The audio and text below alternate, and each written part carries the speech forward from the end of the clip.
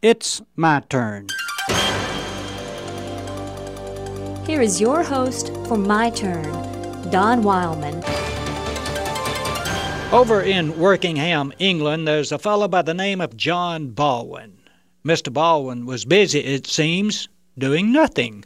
He was so busy doing nothing that he got himself into trouble with the law.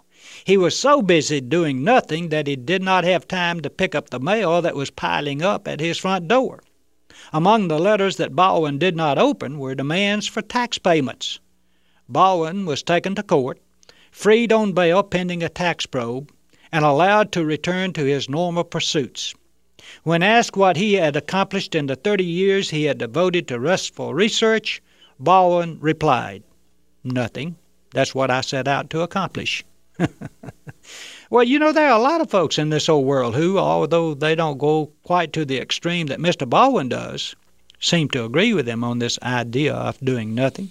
Or if they do anything, it's for themselves only. And in a real sense, one could say that what Mr. Baldwin does, he does for himself only. It's a real shame that Mr. Baldwin and countless others who do nothing for anyone else and very little for themselves could not come under the influence of the master workman of the world. Their lives would all be a little different if he was allowed to motivate them instead of them attempting to motivate themselves. There is one thing that everyone can be thankful for, and that is that the Creator has not quit his job.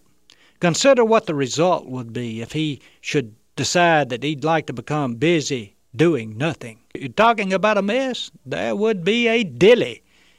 But he hasn't decided to quit, and he never will. The Galilean spoke to some who listened one day in the town of his trial, and he said, "My Father is working still, and I'm working." If we are hunting for something to be thankful for, there it is. It's a pity that Mr. Baldwin could not come under the influence of the great carpenter. The carpenter would give him some meaningful work to do and would make him happy doing something constructive in this world instead of doing nothing. Some people interested in the subject of doing the work of the Creator asked the carpenter one day, "What must we do to be doing the works of God?" And he answered them, "This is the work of God, that you believe in him whom he has sent." Witness the work of those who have believed in him all over the world. Just before the terrible death, this man of all men spoke, "I glorified you on earth, having accomplished the work which you gave me to do." The one who gave him work to do gives each of us a job also. And to be sure, it's not a job of doing nothing. It would be a wonderful world if we could say the same thing he said before our death also. If you have something to do, get busy. If not, find something.